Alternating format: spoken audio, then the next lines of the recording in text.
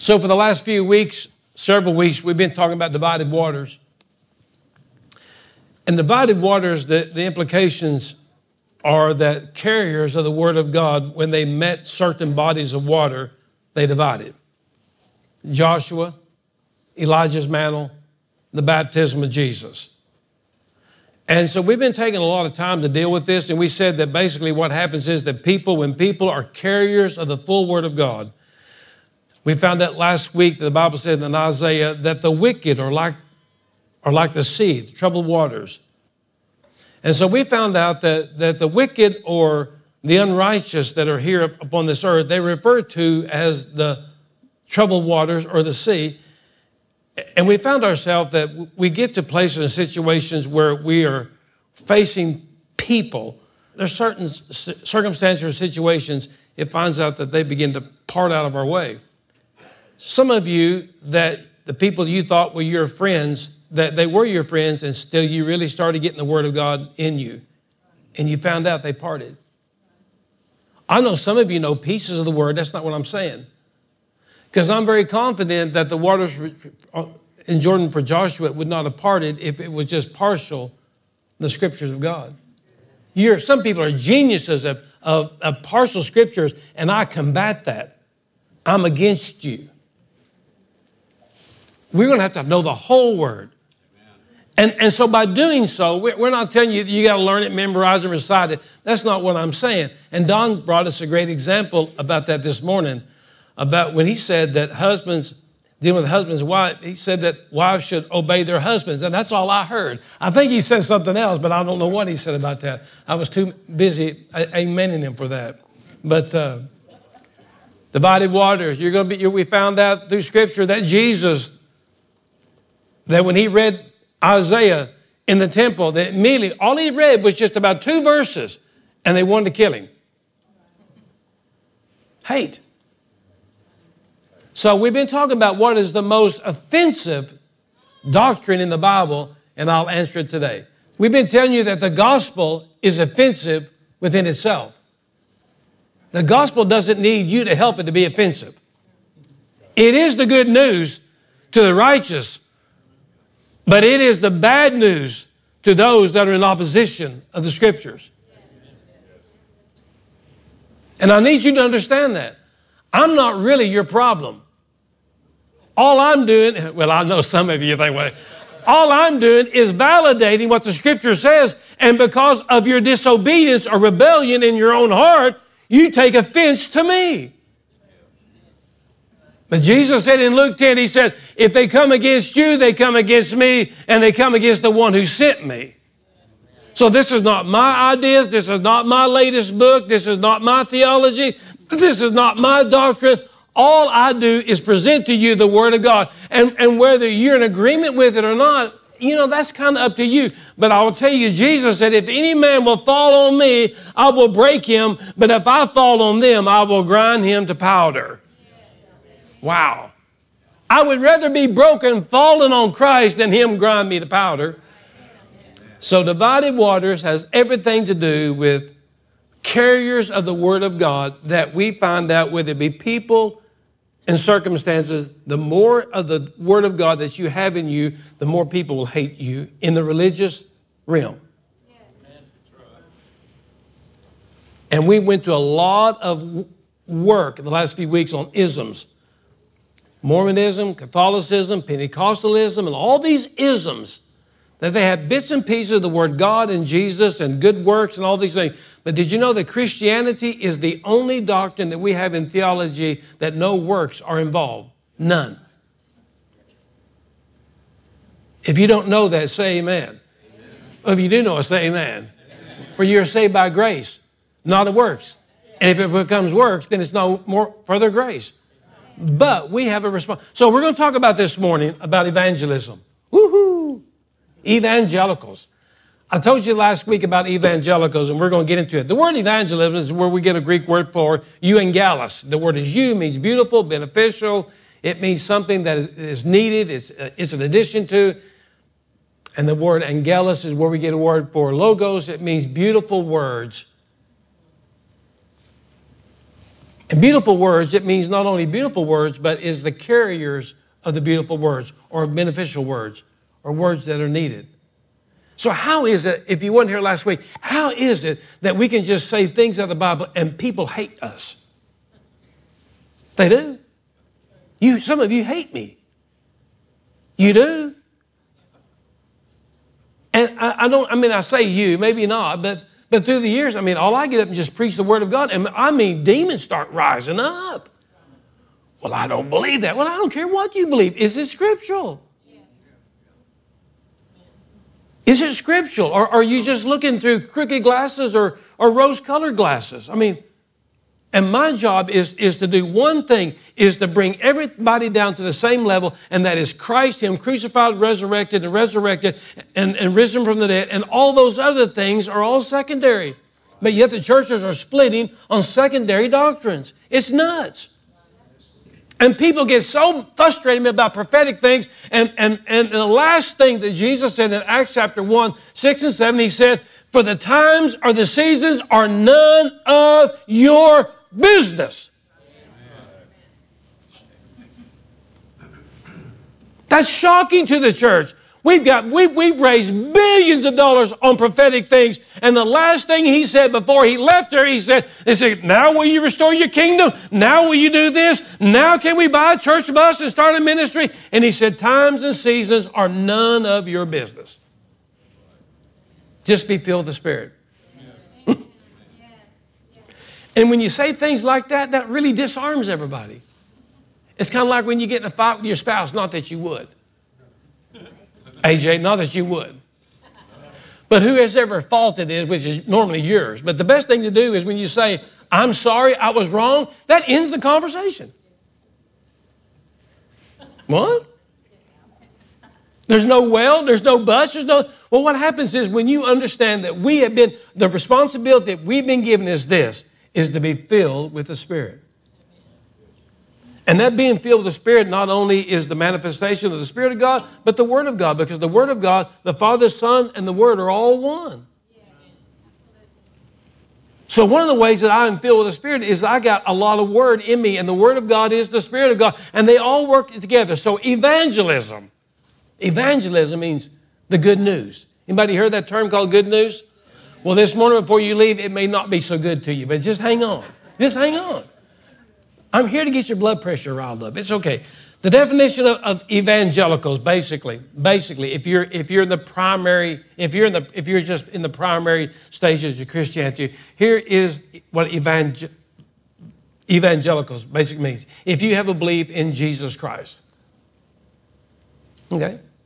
Number two, if you basically believe that the Scriptures are real. And number three, evangelicals, basically we believe that you have an obligation to communicate and responsibility to communicate the gospel, the good news. Amen. So if you, and we're going to say we're all kindergartens here, how many believes in Jesus? Amen. When does the boat to Hawaii leave? How many believes in Jesus here? Amen. And how many believe that the Scriptures is the fundamental foundation that we rest our faith on? Yeah. Amen. And how many believes that we have a responsibility to communicate the gospel some way, somehow? Amen. All right. So I want to warn you, the next few facts may cause your blood to boil.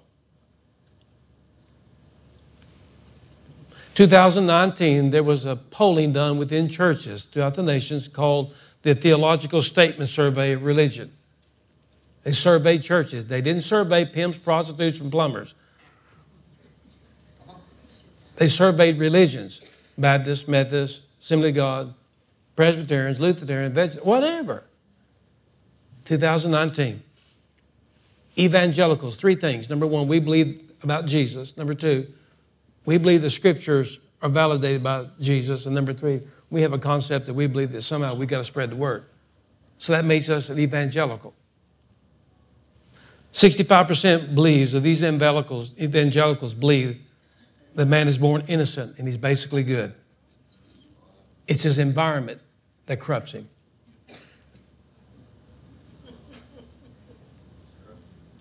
Now, you don't have to respond to any of these. I just want you to know, we're not talking about some knucklehead on a street corner that doesn't go to church. We are poll. Only churches, religions in the United States. 65% believe that man is born innocent, and it's only because of his environment that contaminates him or corrupts him to do evil. 55% believes that the Bible is not literally true.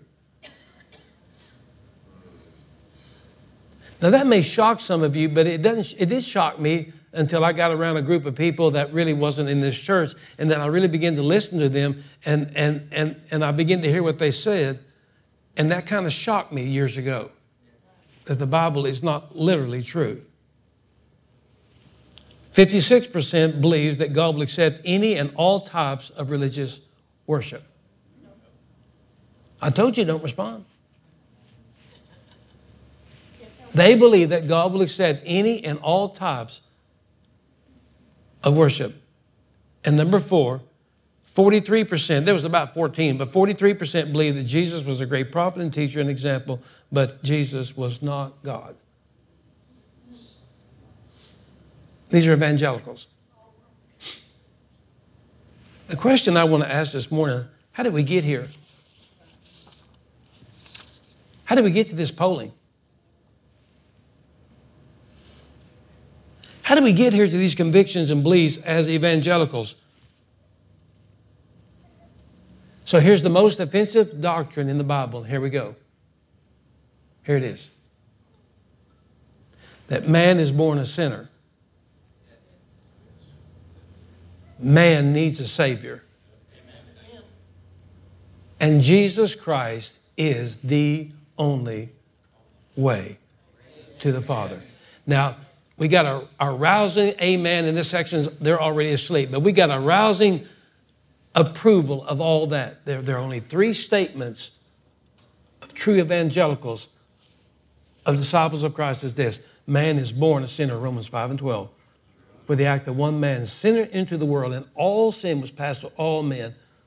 Death was passed to all men because all men have sinned. But because of one righteous, the last Adam, we've been made righteous. We are born into sin. Now, the question is going to come up about children. That's a great conversation. I'll be glad to have a conversation with you about that. We have no indication or writings in the great wine throne judgment that there's any children involved. But besides all of that, 3 things. Man is a sinner. He has a sin nature. Number 2, man needs a Savior. And number 3, Jesus is the only way. Amen. Now, in that's very offensive. Last week, I spent 1 hour and 15 minutes, sorry about that, about telling you that when Jesus talked about who he was, 3 different times they wanted to kill him. Why? The greatest, the most loving, the most kindness, for 3.5 years, he banished sickness and disease in Israel. He disrupted funerals. He kept wedding parties going on.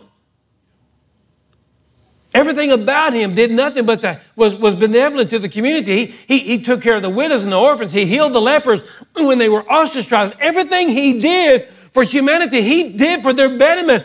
But the religious people, when they heard him speak 3 different times, they sought to kill him. And at one time, he had to hide. All he did was quote Scripture.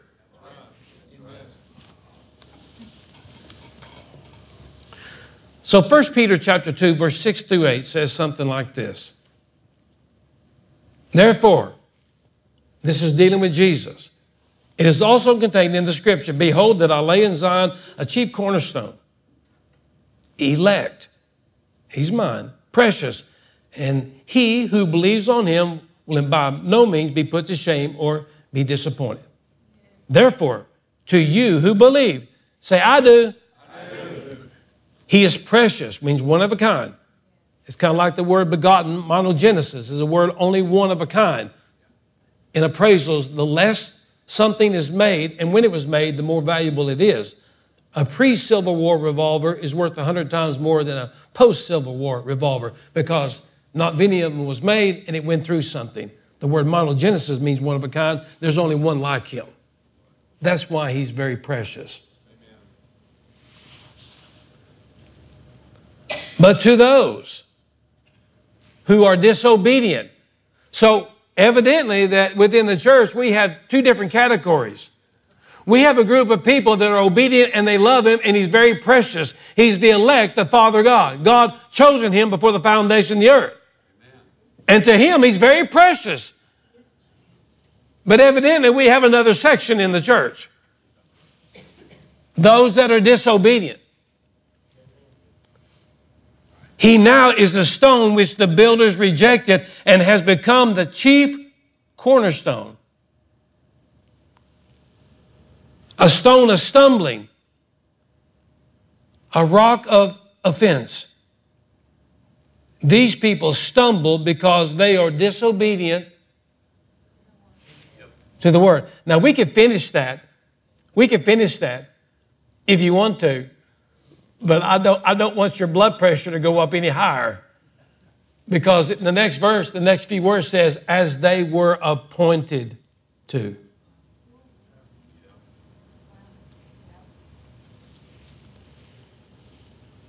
Buckle up, Buttercup. They stumbled and they were offensive because they were appointed from the foundation of the earth to stumble at him. Here's the sobering question. Are you stumbling? Are you offended at the word? Are you offended when preachers or teachers of the gospel just begin to unravel the mysteries of the kingdom? And if something within you becomes a stumble and offensive, you need to go ahead and read this last part, because what scares me to death is I never want to be in that category that somehow I feel like that I have been appointed from the foundation of the earth to stumble at the word of God. Because if we love him, we will not stumble at him. Ooh. And some of you say, well, I'll stumble because of my own free will. You have no idea what, you just took up good oxygen when you said that.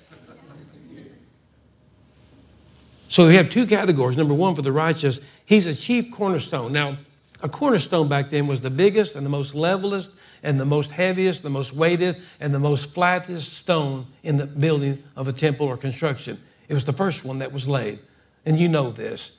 It was the biggest, the levelest, and the flattest, and they would set that first because the other walls would be connected, but everything in that temple structure or the building structure would be plumbed and leveled off the cornerstone. Are you with me? Are you awake? So, I mean, they just wouldn't say, hey, let's put something together. They wouldn't do that. They would bring in a cornerstone. It was the biggest and the largest, the most flattest, the most plumb, and they would set that thing and they would get it perfectly level and get it bedded in, and then they would build the rest of the building according to that. To the righteous, Jesus is our cornerstone. We plumb our life after him.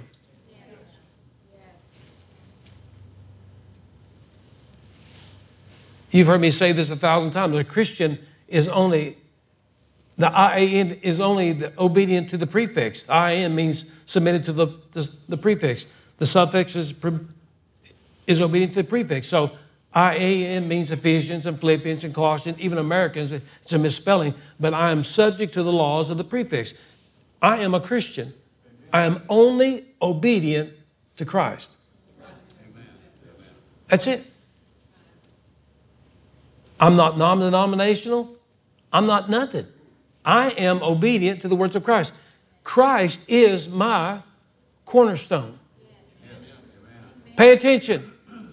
Christ is my cornerstone.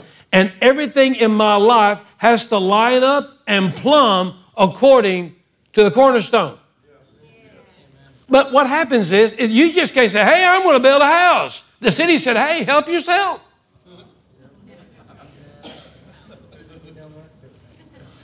It doesn't work that way.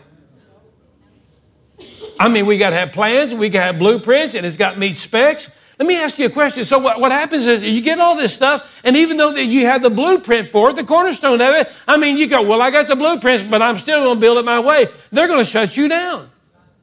You've got to build it exactly what the blueprint says. You've got to be in submission to the city of Ardmore, whether you like it or not. And I'm going to tell you right now, I don't like any of it. Where's the plumb line of the church of 2022? Don't answer that. Where's the plumb line of the evangelicals that we read to you? Where are those people? How can 50-something% believe that the Word of God is not actually true? How many can almost 43% believe that Jesus Christ is not God? I mean, we got a church. The churches are bigger than ever before. We got bigger crowds. We got more entertainment. We got it all. But it's crooked.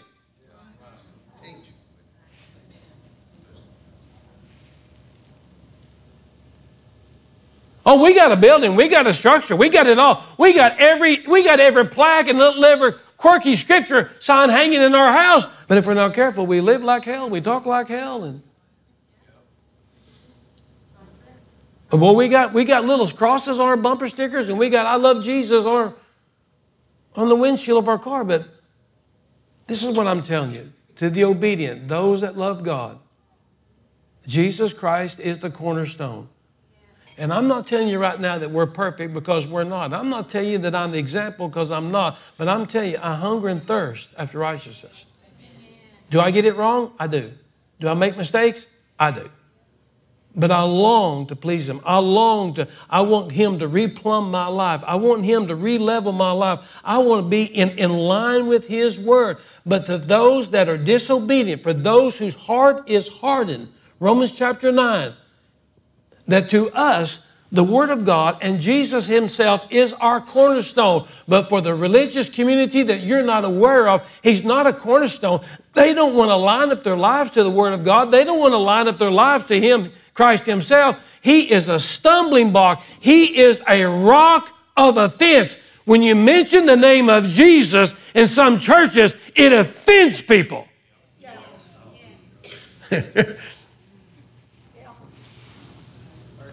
Can we just have church and not talk about it? No. Can we just have great music and skip the preaching? Well, they do, but no. No. Well, I don't know anything about this Jesus, and it kind of offends me when He talks about that I've got to change my ways. And here's my answer. I understand. I understand. I understand why you rebel. I understand why you continue to gossip. I understand why you continue to hate and spread lies, and I understand. Because you are stumbling over the cornerstone. And instead of being a place of leveling and stability and attachment and aligning my house and this church house and our work business to the plumb line of Christ, the cornerstone, which is an immovable rock, now then, I stumble over Him. And it's offensive to me. Some of you work in an environment that people they're not really appreciative of your biblical information. They're not appreciative that when they, and you know, there's ways to go about it. Ken and I yesterday went to a little restaurant early. I made her buy me breakfast, and we went to a restaurant. And we and a couple of guys were the only ones in the restaurant, really. And they were way up in the ears. They're not near as old as Dvorak, Danny, but they are way on the ears, and you know, they get hard of hearing. They're loud, you know, they're loud. They're oilfield built loud and blah blah blah, and you know, and it was that word and that word, and so I turned around and gave them the stink eye, you know. I'm not above hitting you on top of the head. I'm not, but I gave him the stink eye, and that one guy kind of looked at me, and you know, I kind of looked at him, and so I told the waiter, I said, "Hey, we're going to move." What happens is not everybody is courteous of your godlike character. And so you can either walk over and hit him top of the head, or, you know, we can be cordial about it and understand certain things. And I didn't go shove a Bible down their throat, and I didn't say, "You're going to hell," so I didn't say that. But we understand.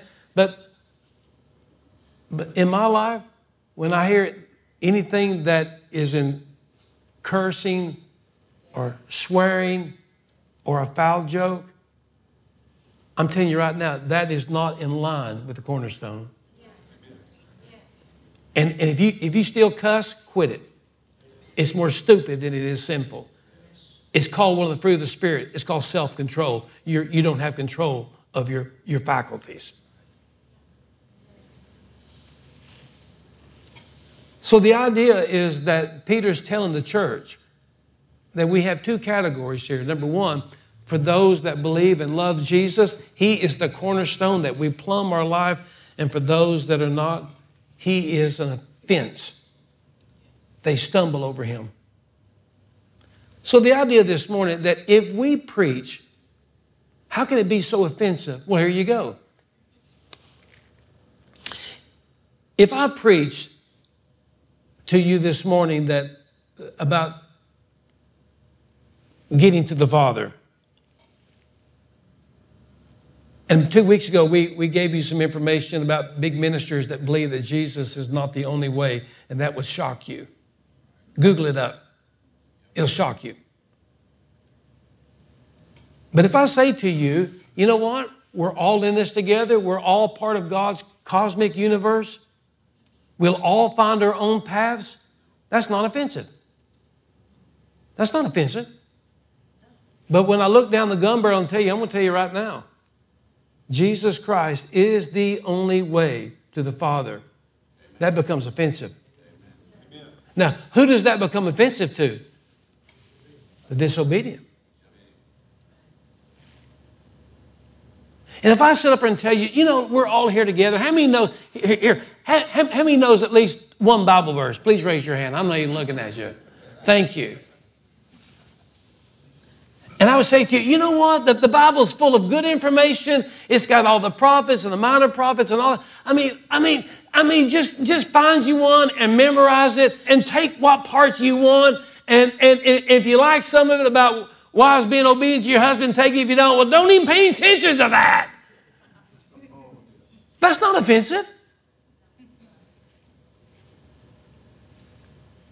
What becomes offensive when I will tell you that you've got to live by every jot and every tittle and everything that comes out of the mouth of God. You've got to live by everything that comes out of Scripture, whether you like it or not. And somebody say, well, what about Old Testament? Oh, don't. Where did unicorns go? Well, they're really rhinoceroses. But anyway, don't get off in that conversation. I don't have the right to pick and choose. And I'll tell you what's not offensive is some of the isms that's saying that man is deity. Nero made the same mistake. The Roman Empire made the same mistake. Man is not divine. Man does not have the right to absolve sins. There's only one mediator between God and man, and that is Jesus the Christ. And when you say that, that will offend people. Now you understand where I'm coming from. Now, to you, it may not because you are obedient. Chuck, you're obedient. But for people in religion that has their own thought process and their own mindset, when you say that it's Jesus or nothing, it becomes offensive. It's the Word of God that it's inerrant. It doesn't make mistakes. That becomes offensive. So what's the most offensive doctrine in the Scripture? We said it. That man is a sinner. Man, we need a Savior. And Jesus Christ is the only way. And this is my answer to you. It's found in Romans chapter 3, verse 4. In dealing with these other religions, he says, let every man be a liar, but let God be truth. Anytime a denomination or religion, whether it be non-denomination or nothing, comes in opposition against what the divine word says, they're liars. And as I told you last week about Jesus talking about the Jews in John 8, not only is your father the father of lies, but he's a murderer, and he was a murderer from the very beginning, and that's why you're wanting to murder me right now. Because you're just like your father. So I don't think God is trying to impose anything that you have to carry around Greek concordances and Hebrew lexicons and all that stuff. That's not what I'm asking you to do. But I'm asking you to come to this where is the church right now? Where is the church right now? That we've just opened up the doors and we say, just come on in and the Field of Dreams, Kevin Costner, well, if we build it, they'll come. That's the problem. Kind of looks like a camel. Church committee put a camel together. And so we have to make, it has to be intentional here, ladies and gentlemen. Because church doctrine, every one of you come from a different background. Every one of you come with baggage. Every one of you come with stuff. And I understand. I understand beliefs and convictions. I understand that. But can it take the test of the scrutiny of the Scriptures? Not to offend you. Lord knows I would never offend you. Somebody got offended one time because I said about being slain in the Spirit. I was raised in that. But here's the answer. What I told you a while ago. The fruit of the Spirit, self-control. They teach in the Assemblies of God and Pentecost, all be slain in the Spirit, and you become in a transcendental meditation of meditation that you lose control of your mind. The fruit of the Spirit says self-control. Yes. Get a grip on yourself. Understand that we have been called with the greatest commission, the known to mankind, is to preach the gospel, the good news, but we've got to get it right. And it's got to be plumb, and it's got to be level, and it's got to be correct. And if you go against people that don't believe that, they're going to be offended at you. Trust me. So, 15 years ago, I was at the Walk to Emmaus. And I told some of you this. And Emmaus, they call it ecumenical. And I have other words for it. But it's okay. It's okay. But ecumenical means it's a gathering of a mixed crowd.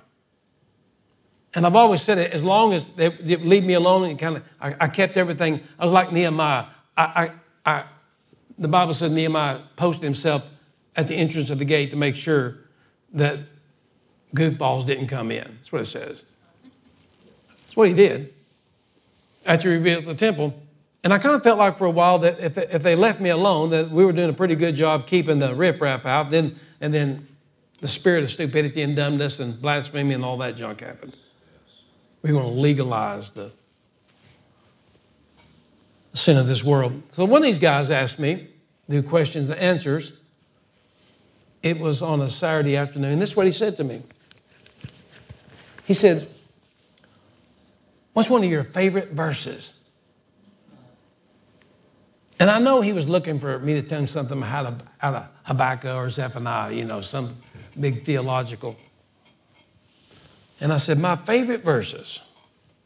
I said, one of my favorite verses. He said, yeah, we want to know.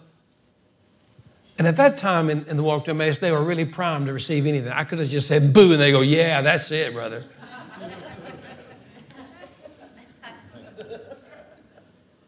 And so here it was.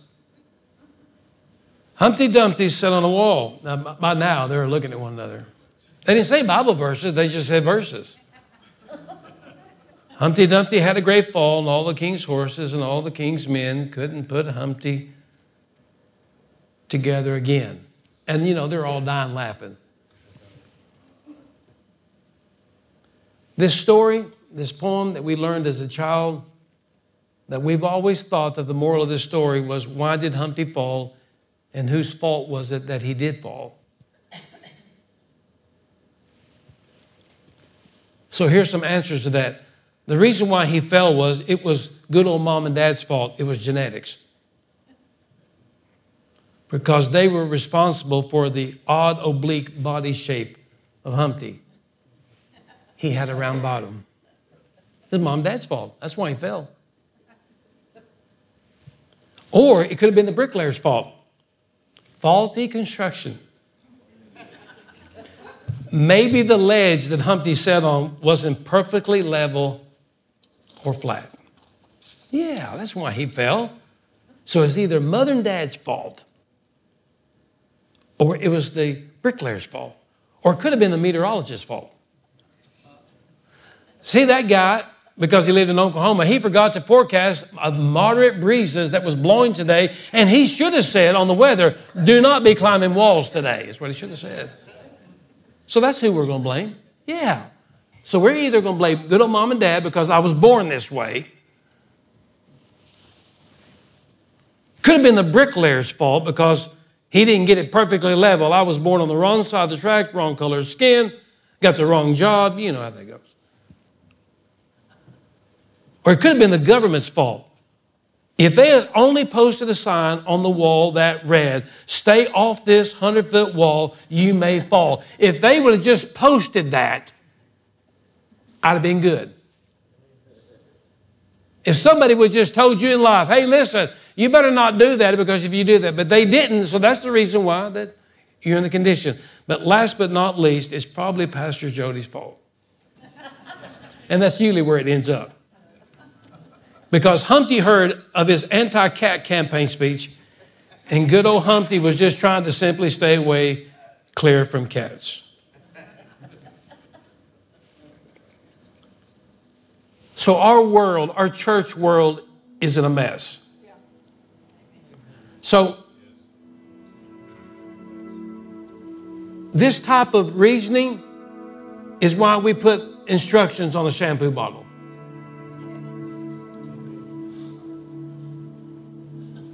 Humpty fell because it was his mother and dad's fault. Humpty fell because it was the bricklayer's fault. Humpty fell because it was the weatherman's fault. Humpty fell, it was because the government failed to do what they were supposed to do. And of course, Humpty fell because the leader of the church, I'm not sure what he did wrong, but we're going to blame him anyway. The real emphasis I told these gentlemen here, it's not that Humpty fell. The moral of this story is that no one could put him back together. That's what this story is all about. We've all fallen. We've all been broken. And we've all experienced the pain of being in pieces. And if we're not careful, we're going to spend our entire energy blaming others for our condition.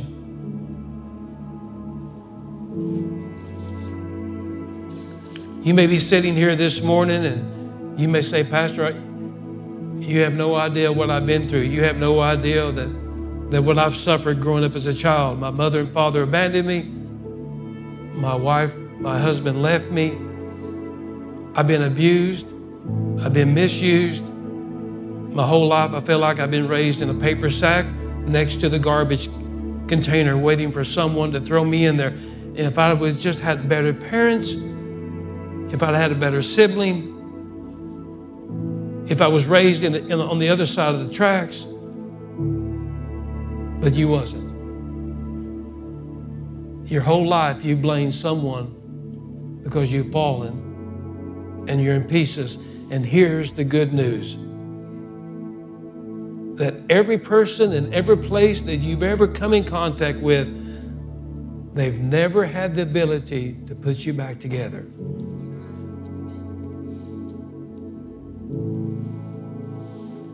The good news today for us, it's the great news that we proclaim, is that Jesus Christ is the only one who can put our lives back together again. That's my favorite verse. And 40-something men went from giggling to bawling their eyes out.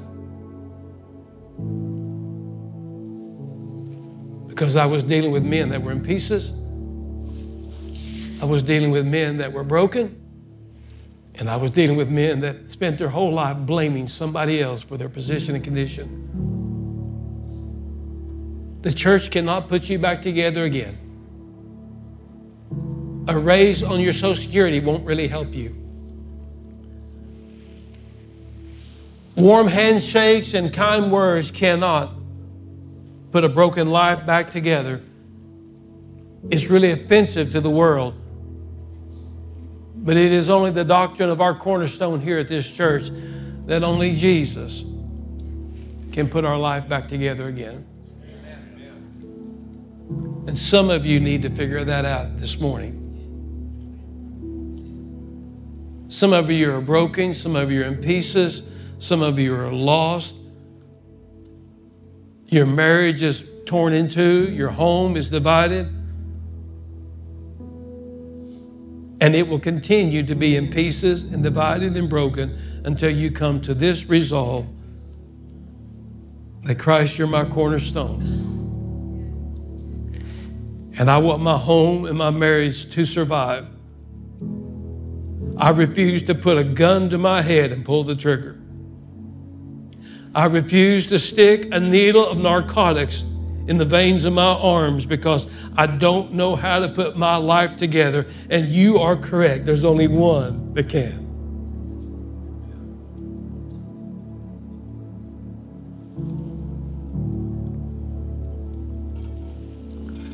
Father, this morning to a world that has got a degree in psychology and counseling and intelligence and slangs and slogans and everything in the religious community, but all these things combined cannot do what Humpty needed the most. Can anybody put my life back together? They can't. Can anybody feel this hunger in my heart? They can't. Is there anything on earth that can give some type of peace and sanity to my mind that seems to be torn in two? The answer is no. It's only Christ, our cornerstone. And upon Him that we will not only build our lives and build my marriage and build this church, but I will build a generation of biblical principles that those behind me will connect their lives to, the chief cornerstone, whose foundation and settings are sure. If you're here this morning and you understand about being broken, if you're here this morning and your life is in pieces, if you're here this morning and you had it all going good and everything was great, but for some reason you fell off this wall, you can spend the rest of your life blaming people. You can do that.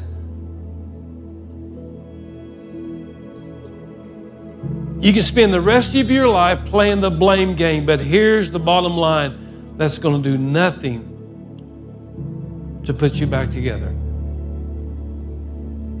Come back to Christ. Come back to your first love. Come back to the one that only loves you. Come back to the cornerstone this morning, can we? And say, Lord, I want you to be the cornerstone of my life, my conversation, my thoughts, my marriage. And I will plumb and I will level my life according to the words of Christ. And for some, that's very offensive, but to me, it's the only life I know. So, Father, this morning, would you just heal our bodies? Would you heal our minds? This morning, for those that came here offended, there's some that were fighting in the parking lot. There were some fighting before they left the doors of their home coming here. We only have one answer, one alone. It's Christ Jesus, the cornerstone of our life. Would you begin to heal us this morning, that we will deliver the good news that Christ is our King today. In Jesus' name. And all the people of God said amen.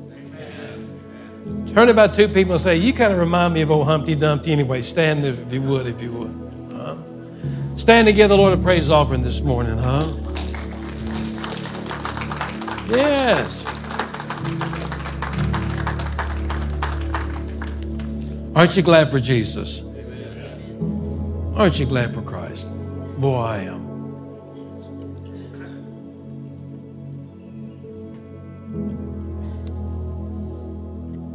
Father, thank you for the body of Christ.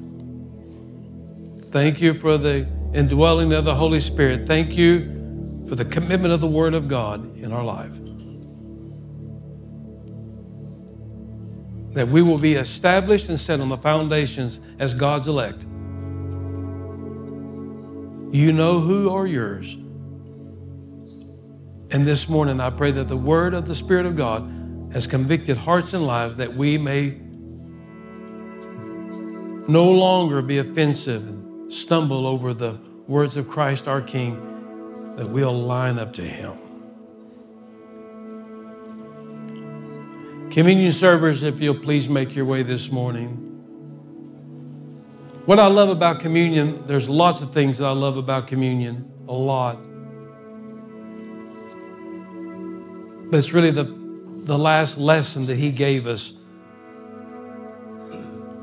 Communion is a Greek word called koinonia, something in common, a coin, something that has worth, something that has value.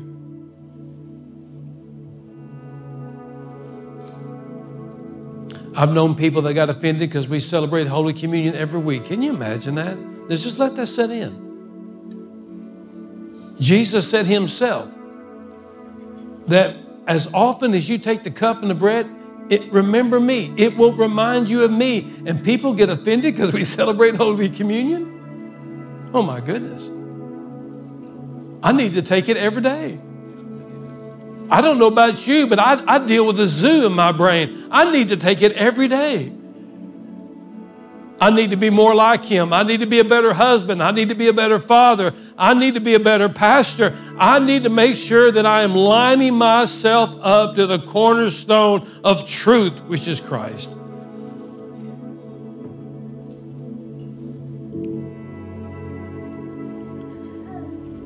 So He took the cup and He took the bread, and he said, this bread is my body that will be broken for you. Your broken dreams, your broken hearts, your broken lives, your broken marriages, your broken minds. He said, I became broken that you could be whole. Remember, He said, I'll leave you in peace, not in pieces. And then He took the cup and He said, this cup is symbolic for my blood that will be shed for you.